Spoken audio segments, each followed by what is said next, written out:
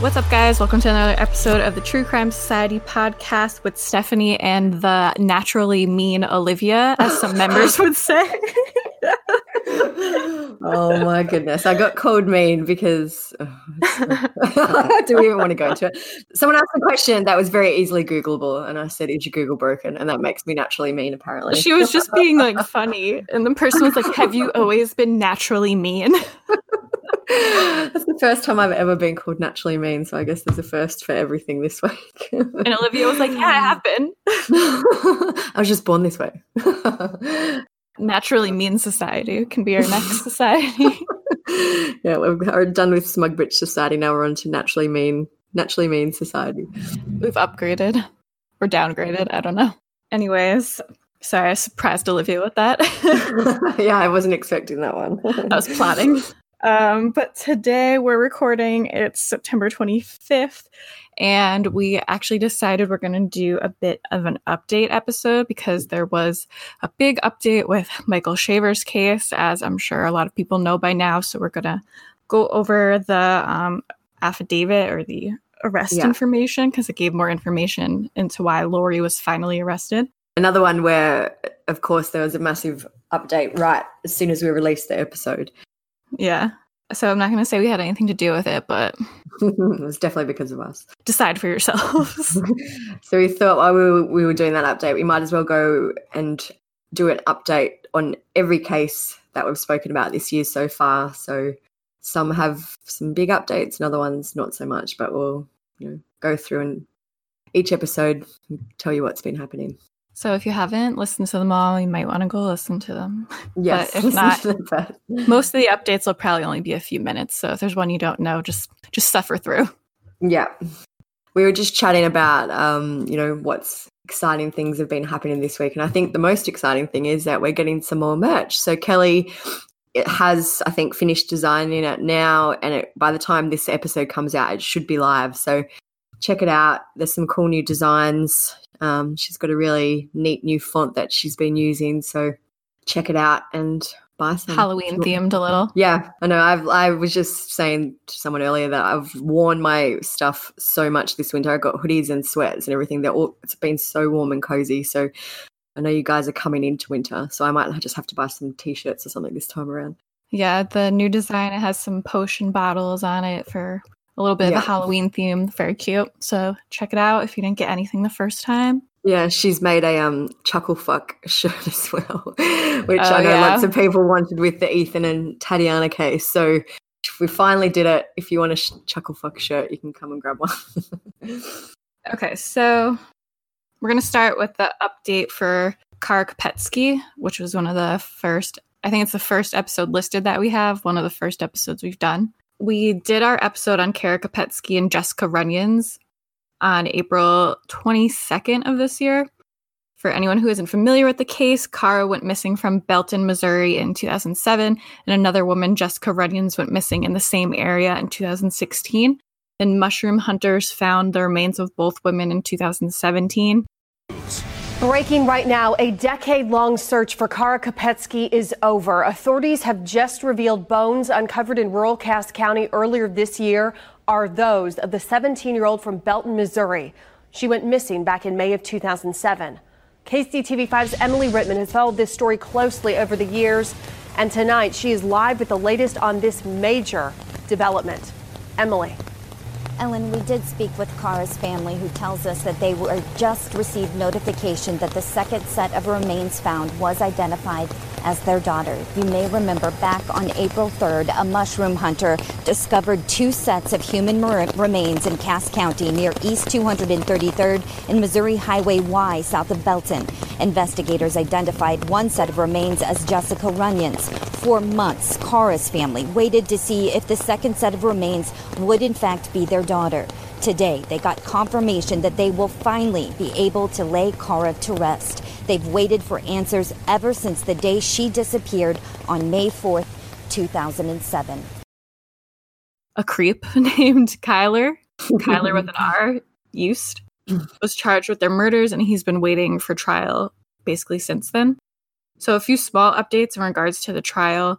In May, it's actually this is like a huge mess, which kind of makes me worried for the case a little. Yeah. In May, Kyler's attorney filed a motion asking for a delay in his trial due to COVID, which isn't really shocking. In addition to those complications, his lawyers also argued that they didn't receive a police report regarding a witness who came forward in 2013 to provide information on another suspect whose vehicle was later searched by the FBI until January 2020 was when they found out about it. The reports were only found when the Belton Police Department was apparently cleaning out some old desk, and they contacted the prosecution, according to the filing. A quote from the filing says, "The police failed to fully investigate the information provided and never even attempted to interview the suspect and other witnesses named in the reports. Also, while cleaning out the desk, police found previously undisclosed and undocumented recording of a suspect who had confessed to multiple witnesses that he killed Kara," according to the filing. Youth's lawyers say that they received that video recording in April. Jumping ahead a little bit, Kyler's trial was due to happen in July, and it didn't, obviously. So it was just announced this month that Judge William Collins told attorneys for the prosecution and the defense to prepare for a trial between March and April of next year, 2021, with a specific date to hopefully set a date for the trial on October 5th. So in August, it was revealed that Kyler was alleging that this is a totally like separate mess of it. Yeah. In August, Kyler alleged that his attorney-client calls and other communication had been recorded like from the jail.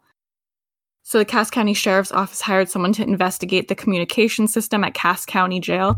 And it turns out that they found failures within the turnkey software system, and approximately 23 of Kyler's calls to his attorney were recorded, and 12 of those calls were monitored, mostly by 2 employees in the sheriff's office, according to the state's court filing.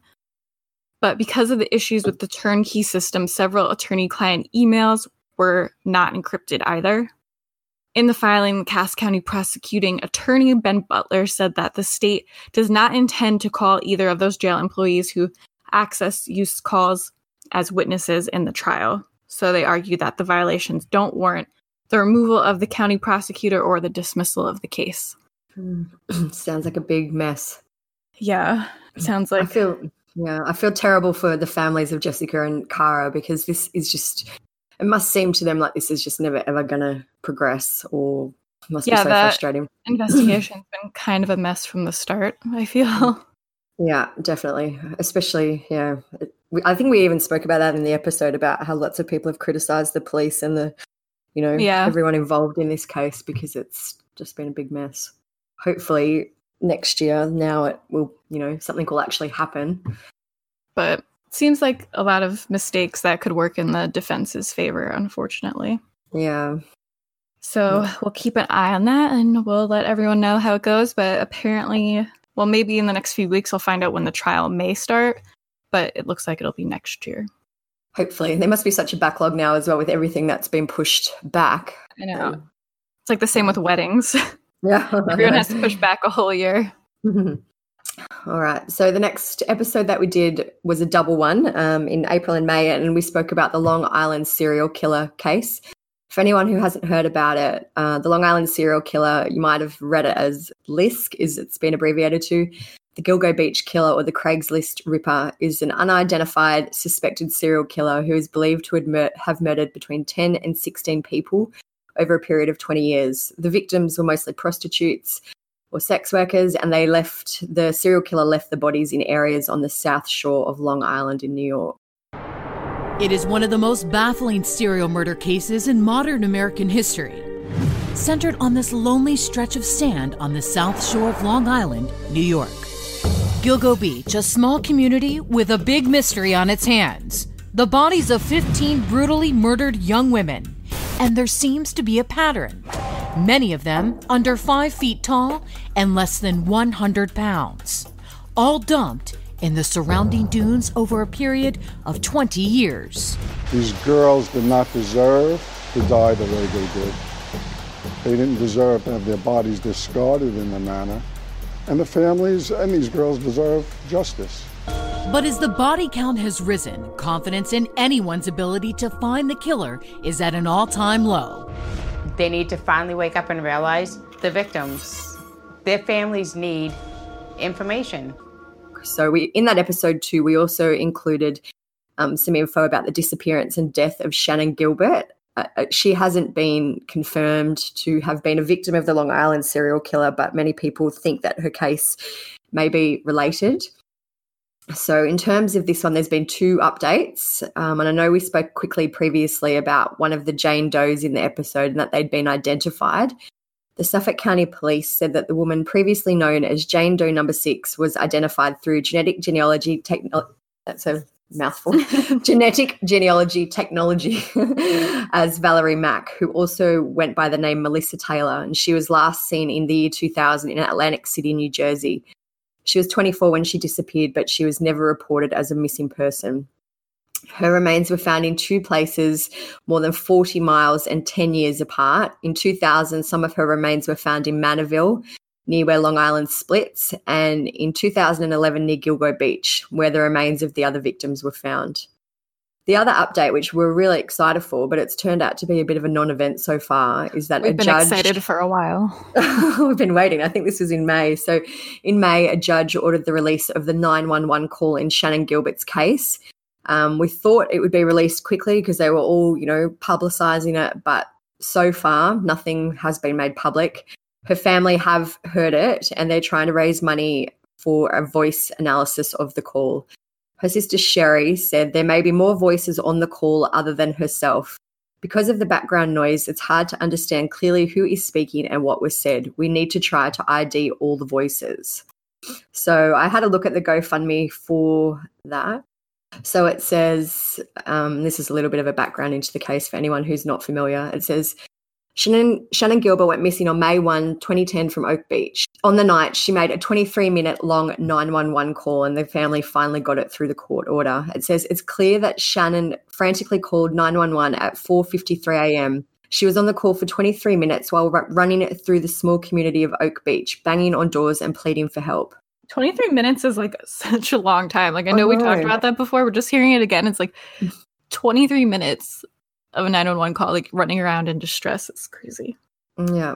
And then they didn't even come. They took ages to still. Yeah. I know they didn't know where she was or anything like that. So sorry, I've got I sound a bit croaky. I've got a sinus infection. Sorry. But so anyway, they wanted to raise between $1,800 and $2,000, and the GoFundMe is currently at $3,400. So hopefully, fingers crossed, we might hear something about the 911 call soon. And if we do, we'll pop it on the blog and everything. But that's about it for updates for the Long Island serial killer case. Yep. So then next we did an episode on Honey and Barry Sherman. We did that on May 20th. And that was about the billionaire couple whose murder is still unsolved. And unfortunately, there's really no updates in that case. It is still unsolved and there's been nothing. Yeah, I'm not really surprised about that one. I guess it's just I'm not surprised by the lack of updates. Yeah. It seems to have stalled, and it'll be exciting when there finally is one, if there ever is one. The next one that we did at the end of May was about missing woman Karina Slusser. Karina went missing from New York City on September 20, 2017. For anyone who's not familiar, Karina went to the city, basically was lured there to do sex work, and she was escorting and things like that. It's believed that she may have been a victim of human trafficking. That's one of the theories anyway. Karina would never run away and have absolutely no contact with her friends and family. I firmly believe that a person or persons have taken control of my niece. Karina definitely got into something way over her head. Karina wanted to move in with me permanently in December of 2016. At first, I had agreed to let her move in. However, I was afraid that I was not going to be able to handle the angst of a teenage girl, so I changed my mind. I do believe that Karina had a whole other life that she was hiding from everyone. Corinna wanted to have a faster, more exciting life, and she met an individual that made promises to help provide her with that. The last time that I spoke to Corinna was on September 11th of 2017. I called her after finding out that she was in New York and asked her if I could come and pick her up. I told her, "Baby girl, I know that somebody hurt you." And she said, "Yeah, I'm not worried about that." I could never have fathomed that my niece could be involved in a human trafficking ring. The only real update in this one is that on September 20, that was marked 3 years since she went missing. I looked if there was an update on the case or anything, but all I could find was this update post in her missing person group. It says, "I'm sorry, but there have been no updates. Her mum just talked to the lieutenant last week and he didn't have anything new to report, although they are still working on her case. Today is 3 years since she was heard from." And someone had asked a question in the group about Ishiwoni, who is in jail for trafficking and, things like that. They said, if you're talking about Ishiwoni, he's in jail for the next 11 years. It was 15 and he filed an appeal, and now it's 11. So another sad one with not many updates. The only other thing too that I could probably add in quickly is that we got sent a message this week from a man who had Googled the phone numbers that we had on the blog for Corinna. They were, we'd put them up there because they were the ones that she was using on her Craigslist ads or her, escorting ads. And he Googled one of the numbers and it was current and had been used as of February this year by an escort called Jessica. So I'm pretty certain that Jessica is the same Jessica Wabbit that we spoke about in which is basically Ishi's like girlfriend or main girl that he traffics. So the number was still being used. I don't think it relates really to Corinna, even though it was a number she used. I think it's just their little group. I think is that's still really using like that number. Ishi's, like Ishi's and the pimps like numbers. So then next episode we did June 3rd. This one was about 2 missing cases that were kind of similar. Tyler Davis and Chance Engelbert. Again, there's not really any big updates with these, unfortunately. So August 24th marked 18 months since Tyler disappeared. And as far as we can tell, there have been no new developments in his case. Tyler's mother-in-law made a Facebook post that says, "Today marks 18 months since Tyler Davis was last seen at the Hilton Columbus at Easton. This means it's been 544 days since Brittany last saw her husband. Since Aaron last saw his dad, since his parents last saw their son. Please continue sharing Tyler's flyer in hopes that answers will come soon in Tyler's case. Contact the Columbus Division of Police with any information about Tyler's disappearance." So not much there. Pretty much same story for Chance. July 6th marked 12 months since Chance disappeared. The Gearing Police Captain Jason Rogers gave an update on that day and said that they'll still follow up on any tips that come in. He also said that there was never any unusual activity from Chance's financial accounts. And he also confirmed that many of the theories, including one involving freshly poured concrete that had to do with, I think, his girlfriend's family. Yeah, her girlfriend's family just poured concrete around the time. Yeah, so I guess they looked into that, and it's all those have been ruled out. Chance's mother, Dawn, also made a new plea. She said, "Please keep praying, keep saying his name. We've got to keep the story alive until somebody talks. Somebody had to have heard something or seen something." It must be so terrible. How can someone just vanish? Like, obviously, it's not surprising that happens all the time, but it still blows my mind how people can just disappear off the face of the earth.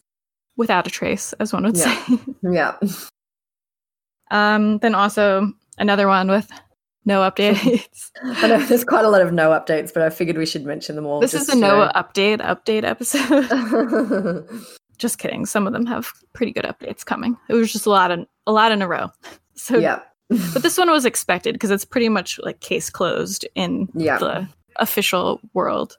But June 10th, we did the episode on Bailey Smith and Emery Connery. That was the cousin murder-suicide.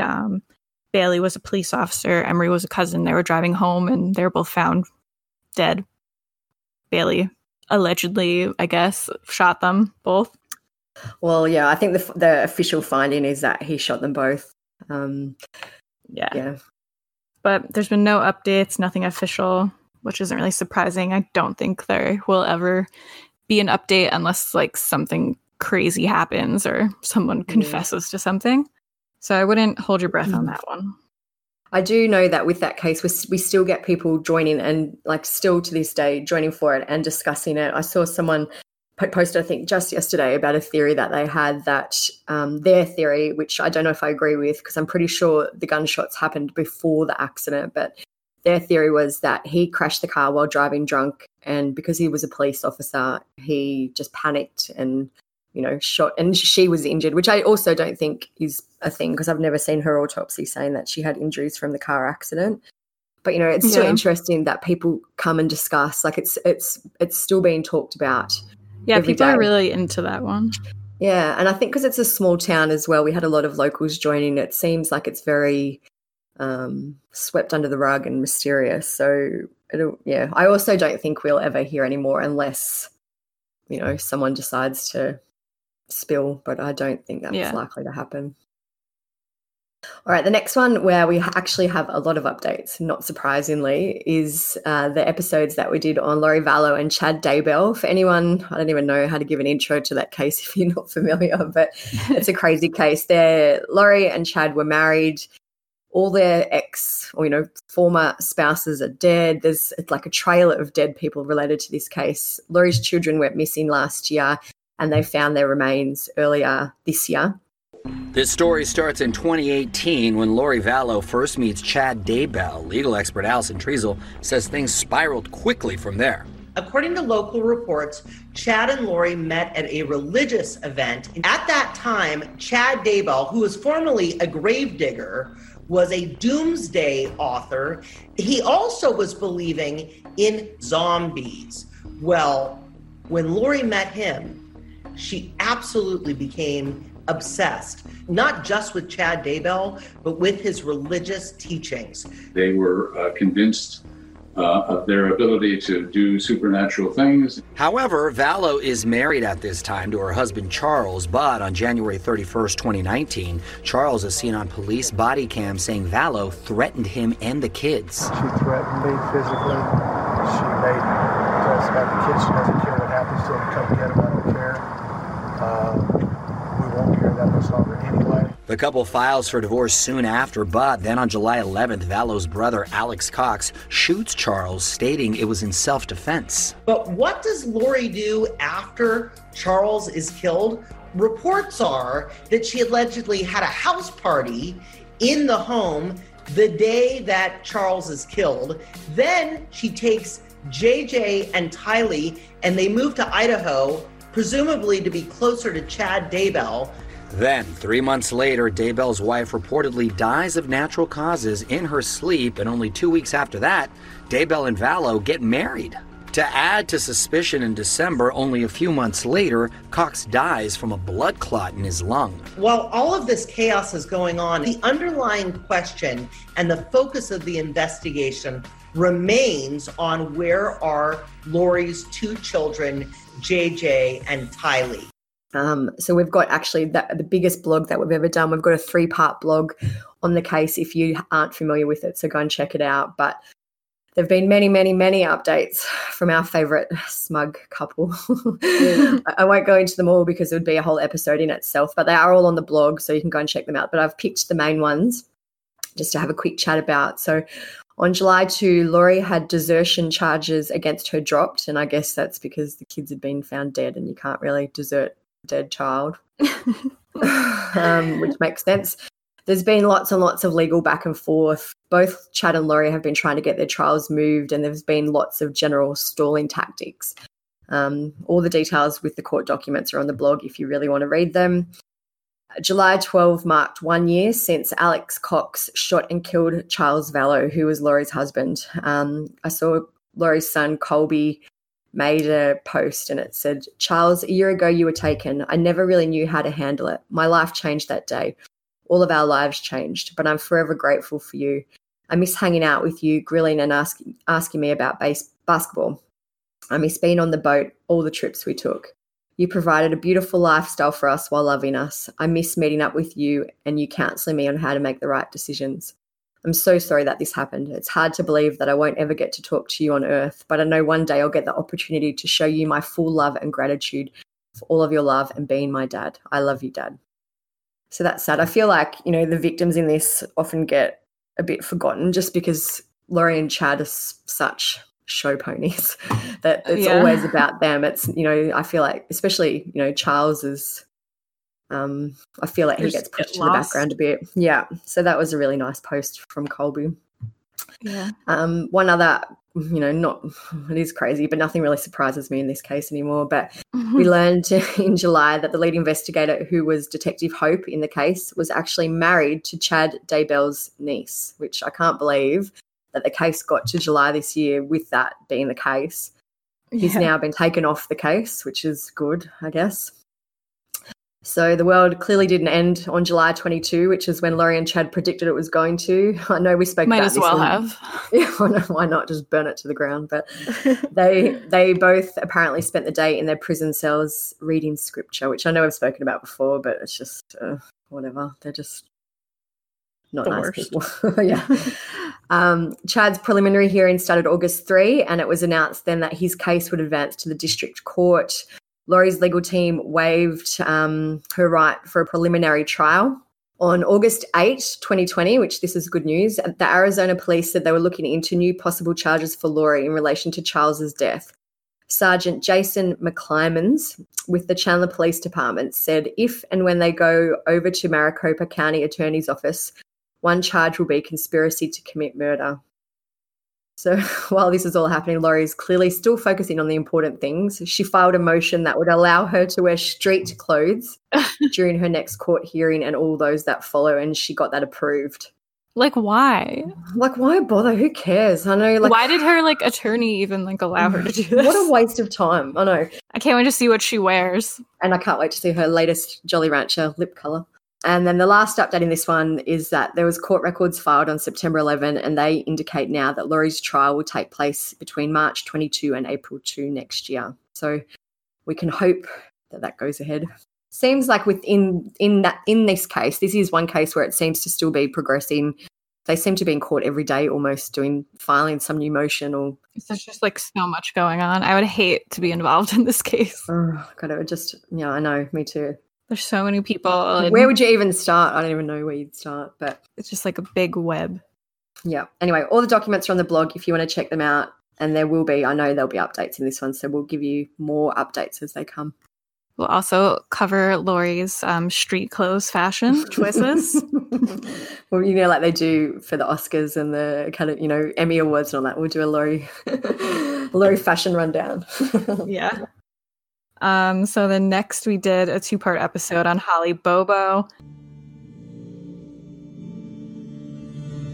Unincorporated Darden, Tennessee is little more than a pit stop along Highway 412 in Decatur County. With a tiny community center, park, and rundown gas station, the only signs you're passing through. Winding roads cut through miles of quiet farm country. 911, what's your emergency? Yes, I need Decatur County 911. This is him. What's wrong, dear? Listen, 681 Swan Johnson Road. Somebody has my daughter. But on April 13, 2011, the quiet vanished. Somebody in full camouflage got Holly. 20-year-old Holly Lynn Bobo, a beautiful young nursing student who wanted to devote her life to helping others, literally taken from her own home. I grabbed her and took her to the woods. Please, get everybody out there. Okay, they're on their way, sweetie. They're on their way right now. The search for Holly would become the single most expensive missing persons investigation in the history of the state of Tennessee. Despite that massive effort, investigators and scores of volunteers would never find Holly. 2.5 years later, it was a ginseng hunter who stumbled on what turned out to be her remains. In July of this year, so this is actually pretty new news that Jason Autry, as we know, he made a deal with the prosecution to testify against Zach, and he entered a guilty plea to facilitation of especially aggravated kidnapping and solicitation to commit first-degree murder. The sentence was 8 years, but with time served, he is now a free man. So he'll still be monitored through supervised release as a result of the unrelated federal charges that he had. I think it had to do with guns. His defense attorney said he's walking out. He's extremely remorseful for everything that's happened, and extremely sorry for what's taken place, and wants to show everybody that he has reformed himself. Prosecutors gave Autry partial immunity in return for his testimony 3 years ago in the trial against Zach, who investigators say shot and killed Bobo. Adams was convicted of first-degree murder, aggravated rape, and aggravated kidnapping in the case, and he is also trying to get a new trial. In August, it was denied by that Judge McGinty, I think was the name, who I remember in the episode where it's kind of weird that they would try to appeal it to the same judge, but he denied it, so now I guess it's going to the Court of Appeals for Zach to get a new trial.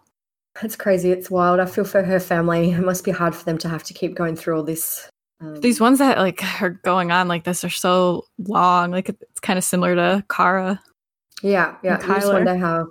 And I know obviously everyone grieves differently, but it must be so hard for them to attempt to, move on when this is just always still hanging over constantly. Something. So the next few episodes we did, they were all pretty recent, so there's not really any updates with any of them. The Todd family, there's nothing else with that. The Mostly Harmless, nothing else with that besides maybe more Facebook drama. I do see the Mostly Harmless case for me. I feel like it's just kind of bubbling along. People still talk about it. People still throw out ideas for who he could be, but there isn't anything that's confirmed. I do think out of all the cases that we've covered, that's probably my most intriguing one, which I it's not even that intriguing, but it just is. I just can't believe that no one knows. At this point, I just want to know. Yeah. And I know in the case, for example of Last Debbie, once we actually know, it's not, you're like, oh, okay, that's it. Yeah. It's almost like the investigation is more interesting than what actually the outcome will be. And I have no doubt that's probably also the case with him. Do they even have to release his identity if they didn't want to? No, well, they don't. They often say that, the family doesn't want us to, so they don't release it. But then it always seems oh my God, to that'll come be out so anyway. Disappointing. I know.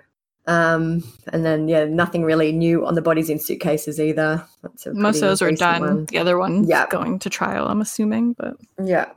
And the other one that we did recently was Evelyn, which was our most recent, but obviously nothing new really since last week. We'll keep you updated on the happenings with that, and that is another one which seems to be also progressing fairly quickly. So we'll keep you updated on that when things happen. But we've saved our biggest update for last, and it was, of course, as we said, happened right after our podcast episode where we spoke about Michael Shaver. Michael Shaver was a man from Claremont in Florida who went missing. No one really realized that he was missing for a few years because someone was still using his social media and texting and different things like that. But we all knew really that his wife, Lori, was kind of responsible for his disappearance, and his body was found under a fire pit in their house, or, not in the house, in the backyard of their home. So this most recent update is actually massive. So Michael Shaver's wife, Lori, was arrested and charged with his murder. We've got the affidavit, which we'll go through, but we know now that he was shot in the head and they buried him in a fire, under the fire pit. She's currently being held in Lake County Jail on charges of second-degree homicide, domestic violence, and accessory after the fact in second-degree homicide. It's obviously a big relief.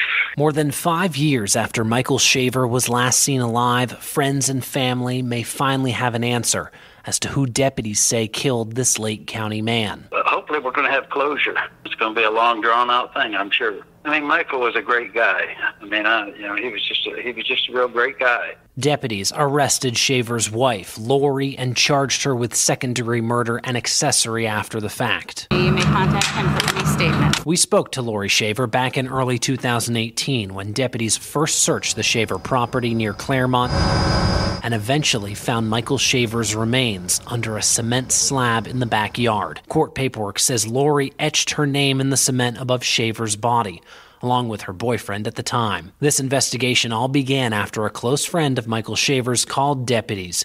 So what we'll do now, there's I think it's a 10 or 12 page affidavit that we'll quickly run through. We won't read through every single bit. I'll put it up on the blog if you want to read it the whole lot yourself, but we'll just pick out the most important and most interesting things to go through. So it starts off, just confirming where they lived. And then it says, deputies responded to the Shaver home for a wellbeing check on Michael Shaver on February 16, 2018, at the request of a friend, Scott Amatuccio. So I know we spoke about him in our episode as well. It says that Mr. Amatuccio felt the circumstances surrounding Michael's disappearance were suspicious and that his wife, Laurie, wasn't being truthful.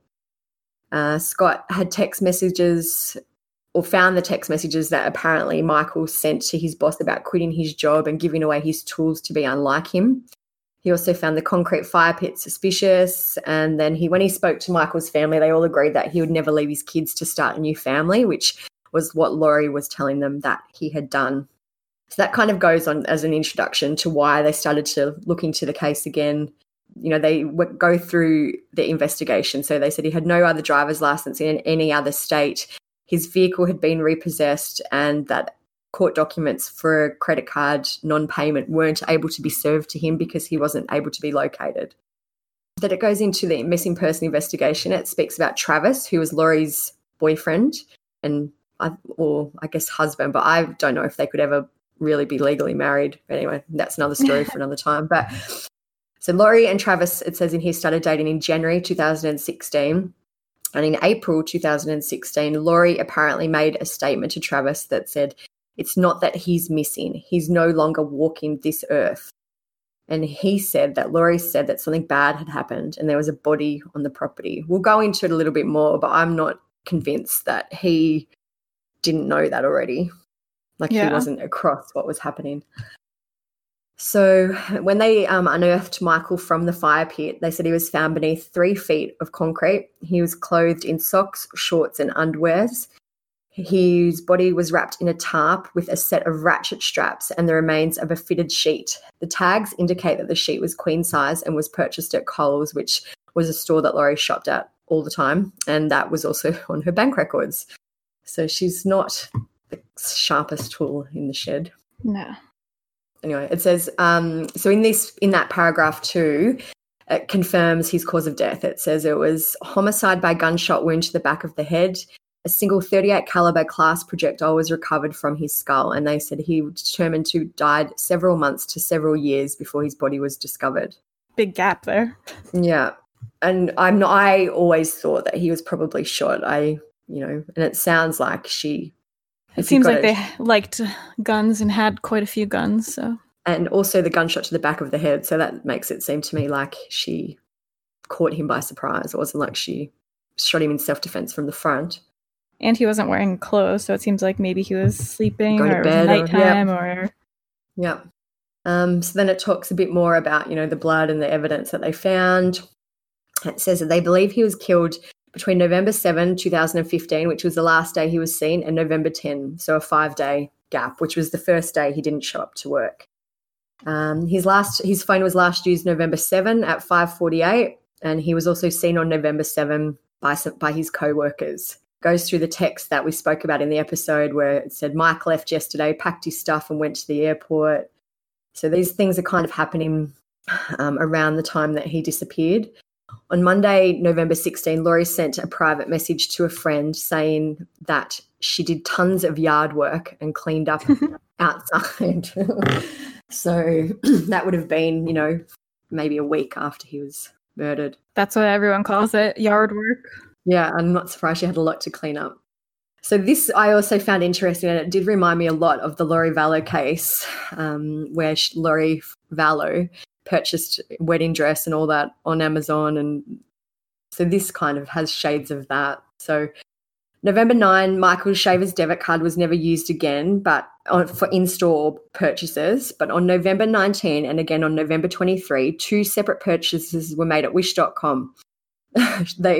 Whoever used them ordered female lingerie and clothing items, and these were both shipped to Laurie Shaver. And if you don't know Wish.com, it's like you should, because it's always advertised on everything on Facebook. Yeah. There's always ads for it.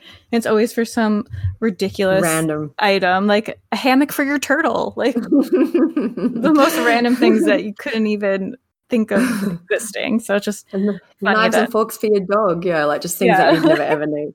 So then it goes over all his purchases again. It says that on December 15, an online purchase was made at walmart.com and the receipt was sent to Laurie Shaver. So she's still using his, cards and bank accounts during this time.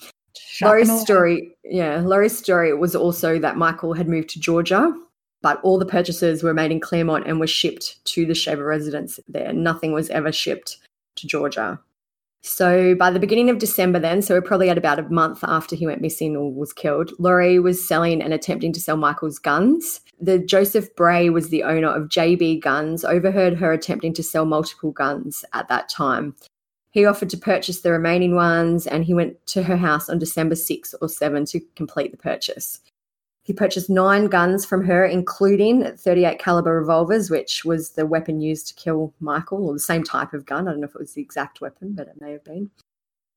She told Mr. Bray that the firearms belonged to her husband, but that he'd left, and she hadn't seen him or heard from him. She didn't know where he was. She also told him at the time that the house was for sale for $150,000. So she's kind of, I guess, setting it up to get out of there at that time, which was quite soon after he died.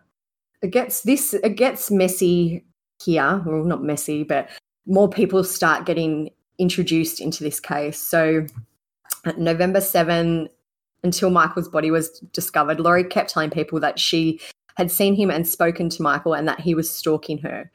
On December 3, 2015, she sent a private message to her supervisor saying that she'd been getting child support, but now he was in jail for non-payment, which was clearly a lie. She's told people that he was in Georgia, New York, and California. She told her boyfriend, Travis, that she was divorced and that then she married him, even though her marriage to Michael was still valid. When her sister-in-law asked her about the divorce, she stated it was final and that Michael was at the courthouse for her for the divorce hearing, but in a separate room.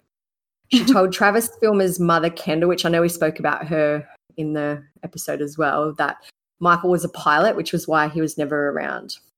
So she's basically telling everyone all these different stories about where he is. Everyone gets a different version depending on what she feels like telling them on the day, it seems.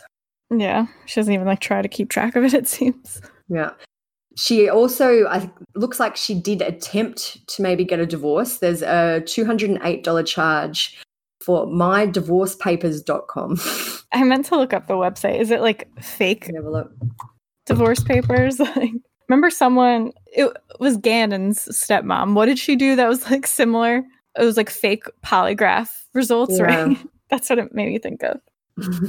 I've just brought up My Divorce Papers. So it seems like it is a website where you can actually get divorced. It says how the divorce process works. Create an account, answer the questions, file the documents. So it seems like she was maybe trying to get a divorce online, but there is no evidence that either Michael or Laurie ever filed for a divorce. Don't let your husband see your search history. So we now know that Michael died in basically November 2015, but that the fire pit wasn't constructed until March 2016 and that the concrete slab was poured in September 2016. So I'm assuming that she just buried him in that location and decided that maybe she needed to put something over it to make it a bit more permanent. A little more effort. Yeah. It says 2 photos and a post on Laurie's Facebook page, which were dated the 24th of March, 2016, show the fire pit being built along with the statement, newest project. Built this fire pit today and now just need to pour in concrete. I love how she's just posting about it too. I know. She knows she's burying or covering up a murder and she's just new project. So she also posted photos on Facebook of the concrete mix. There was at least 14 bags visible in her pickup truck. She wrote, cement, it's going in the area around the fire pit I built. No one cares. Laurie and Travis had a joint bank account and there was a $290 purchase at Lowe's, which confirmed through receipts that 42 bags of concrete mix were purchased. The same bank account shows a charge of $75 at Home Depot, which was for a large electric cement mixer rental. The cement mixer was rented by Travis Filmer. I feel also most normal people wouldn't just do this themselves.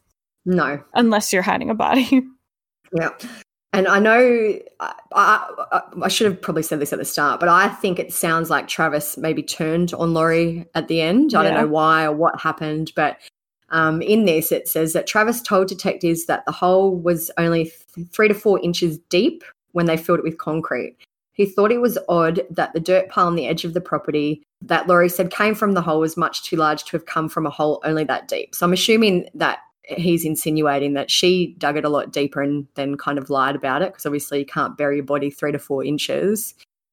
So if there was a photo on that Lori posted on the 27th of February 2017, which showed the concrete slab in place, and that Google Earth confirmed that in March 2017, although Lori confirmed to report seeing and speaking with Michael after this date. So we know that for months after, Michael's family and friends were getting text messages from someone, you know, who said they were Michael. The postcard part that's coming up, I think that just shows is how fucking insane and smug she is. Yeah. So this was 3 days after his body was discovered in the fire pit, but it was before he was positively identified. A postcard with his photograph was mailed from Orlando to Lori with a handwritten message. Tell the kids I love them. See you soon, Mike. So, you know, but also, why would it be like, see you soon, if they were divorced anyways and he was living another life? Now he's suddenly coming home. Like, her own story doesn't even make sense. And why is she sending a photo? Like, who would send a photo of themselves? I don't know. It's the whole thing. To show the kids. So I think it's Jeremy Townsend was interviewed in this case and said that he began dating Lori in September 2015, and she told him that she'd left her husband. The first time, this is really strange to me, the first time he went to her house in December, he noticed what he thought was blood stains on the thigh of her jeans. He asked her if it was blood, and she changed the jeans and never wore them again. He remarked prior to that, Lori wore those jeans 3 times a week. Like, why, if it was blood, why is she wearing bloody jeans? Like, what is going on with that? Maybe it wasn't a lot, but... Yeah, I don't know. Maybe it was just a few droplets. I think it's funny that he pointed out that she wore them 3 times a week. Oh, gosh, this is messy. I think it's important to go into, but... Well, and we mentioned this in the first episode we did, because we heard it was a rumor. Yeah, that she was sleeping they were around. having an affair, and that we suspected that his wife was the one that had the restraining order against her. So this confirms that the local gossip was true.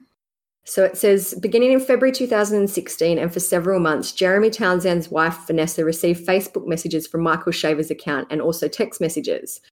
They went unread until April, when she received a flower delivery at work with the message, "Roses are red, violets are blue. My wife is a whore. Your husband is too. Sorry about this. Check your Facebook message. We need to talk. Mike." Oh, my gosh. So... Michael, obviously someone pretending to be Michael, told Vanessa he'd installed a spy app on Lori's cell phone and captured text messages and explicit photographs between their spouses. He shared them with Vanessa.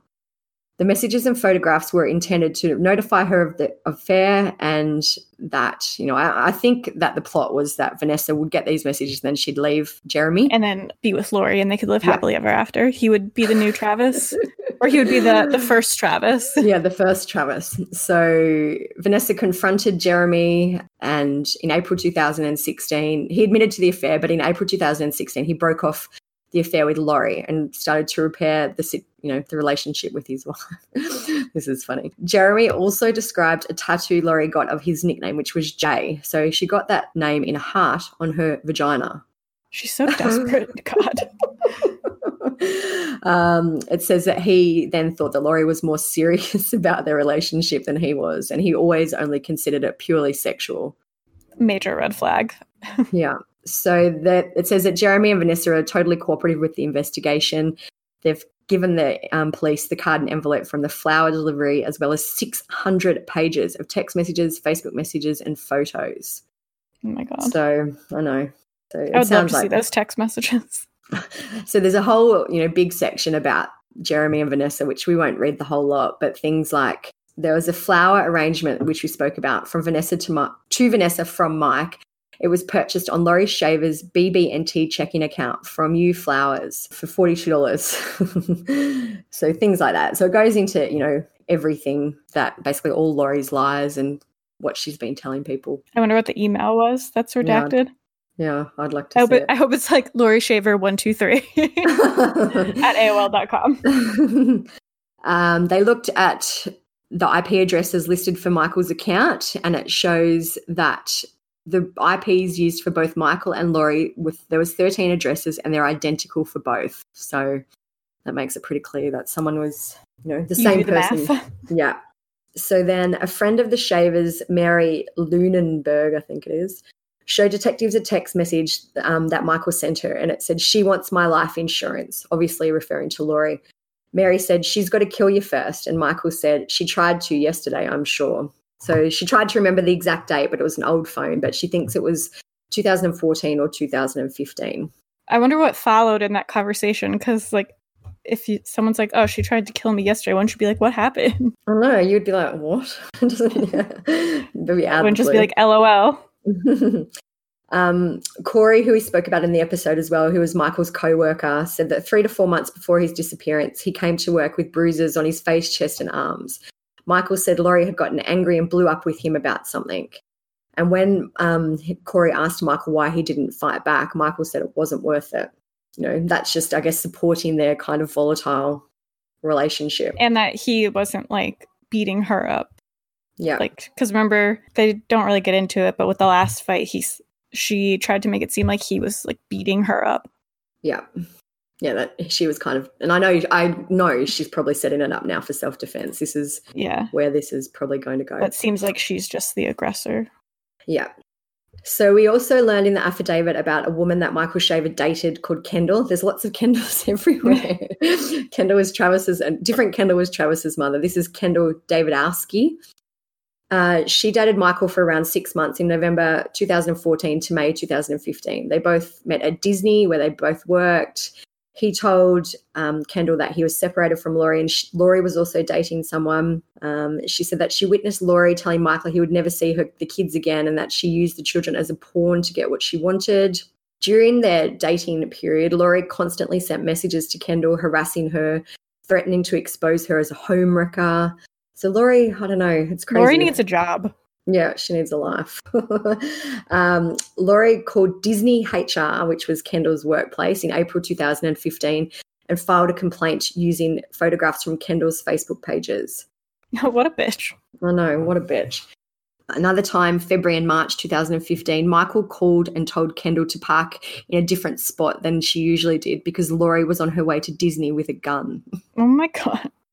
So not surprisingly, Kendall broke off her relationship with Michael in May 2015 because of the harassment from Laurie. Not surprising. Yeah. In November 2015, Kendall found out that no one could find Michael. She sent him a Facebook message and noticed his Facebook said he was living in Afghanistan. She asked him what was up, and he wrote back and wrote, "I left."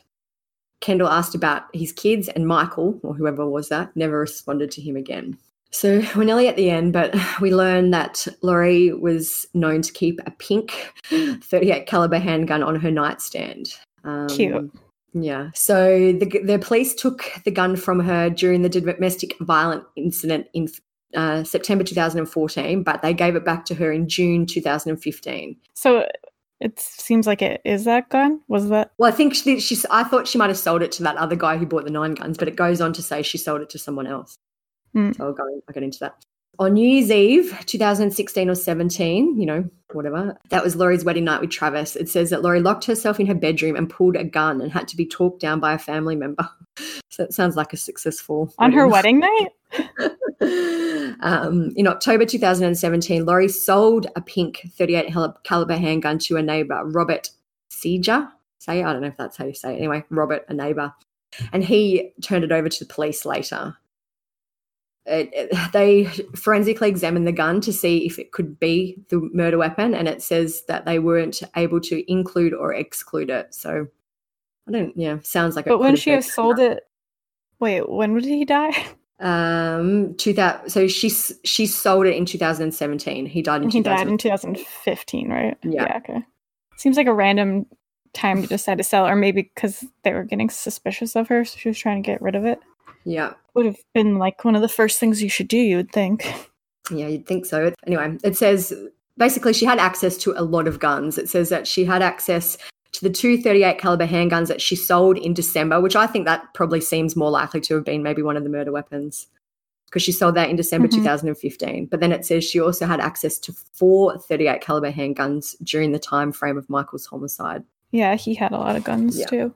So this paragraph, this is the final paragraph in it, and I think this is a good summary of the case. So I'll read the entire thing. It says, Laurie Shaver was the last person to be seen with Michael Shaver and the only other adult occupant of the property where his body was buried. Days after he was last seen, Laurie lied about Michael going to Georgia with a friend. Laurie Shaver constructed the fire pit and poured the concrete on her 5-acre property exactly over Michael's grave. Laurie lied to family and law enforcement about Michael's whereabouts and claimed to have seen and communicated with him well after his disappearance and after the concrete slab was poured over his body. Laurie gave away, sold, or attempted to sell many of Michael's belongings within a month of his disappearance. Laurie drained Michael's bank account within the month after his disappearance after making a fraudulent loan deposit in his name. Laurie had access to 4 .38 caliber handguns at the time of Michael's homicide. Laurie told her boyfriend that Michael wasn't missing, he was no longer walking this earth, and that there was a body on the property. Laurie claimed to have seen and talked to Michael and assumed his identity on Facebook, Facebook Messenger, and text in order to convince family and friends he was still alive, a ruse which did not benefit her in any other way than prolonging the discovery of his homicide. So that's the extent of the affidavit. I'm guessing that Laurie and Travis aren't together anymore. It anymore. Doesn't sound like it. I wonder. It seems like he definitely ratted her out, but I still think he knew about it the whole time and then just didn't want to also get in trouble or something. I wonder if maybe he took a deal to, that hasn't come out yet, but maybe he took a deal to kind of lessen his liability. I still think it's crazy that this took so long, because a lot of this seems to have been discovered in like 2018. Yeah. I guess they were just getting their ducks in a row and waiting till they had everything. And the other thing, which isn't in the affidavit, but Laurie's mugshot has been released, and she worst eyebrows ever. I'm glad she looks this terrible, because she's a terrible person, but she looks, I don't know, haggard, oily. Yeah, she's had a hard time.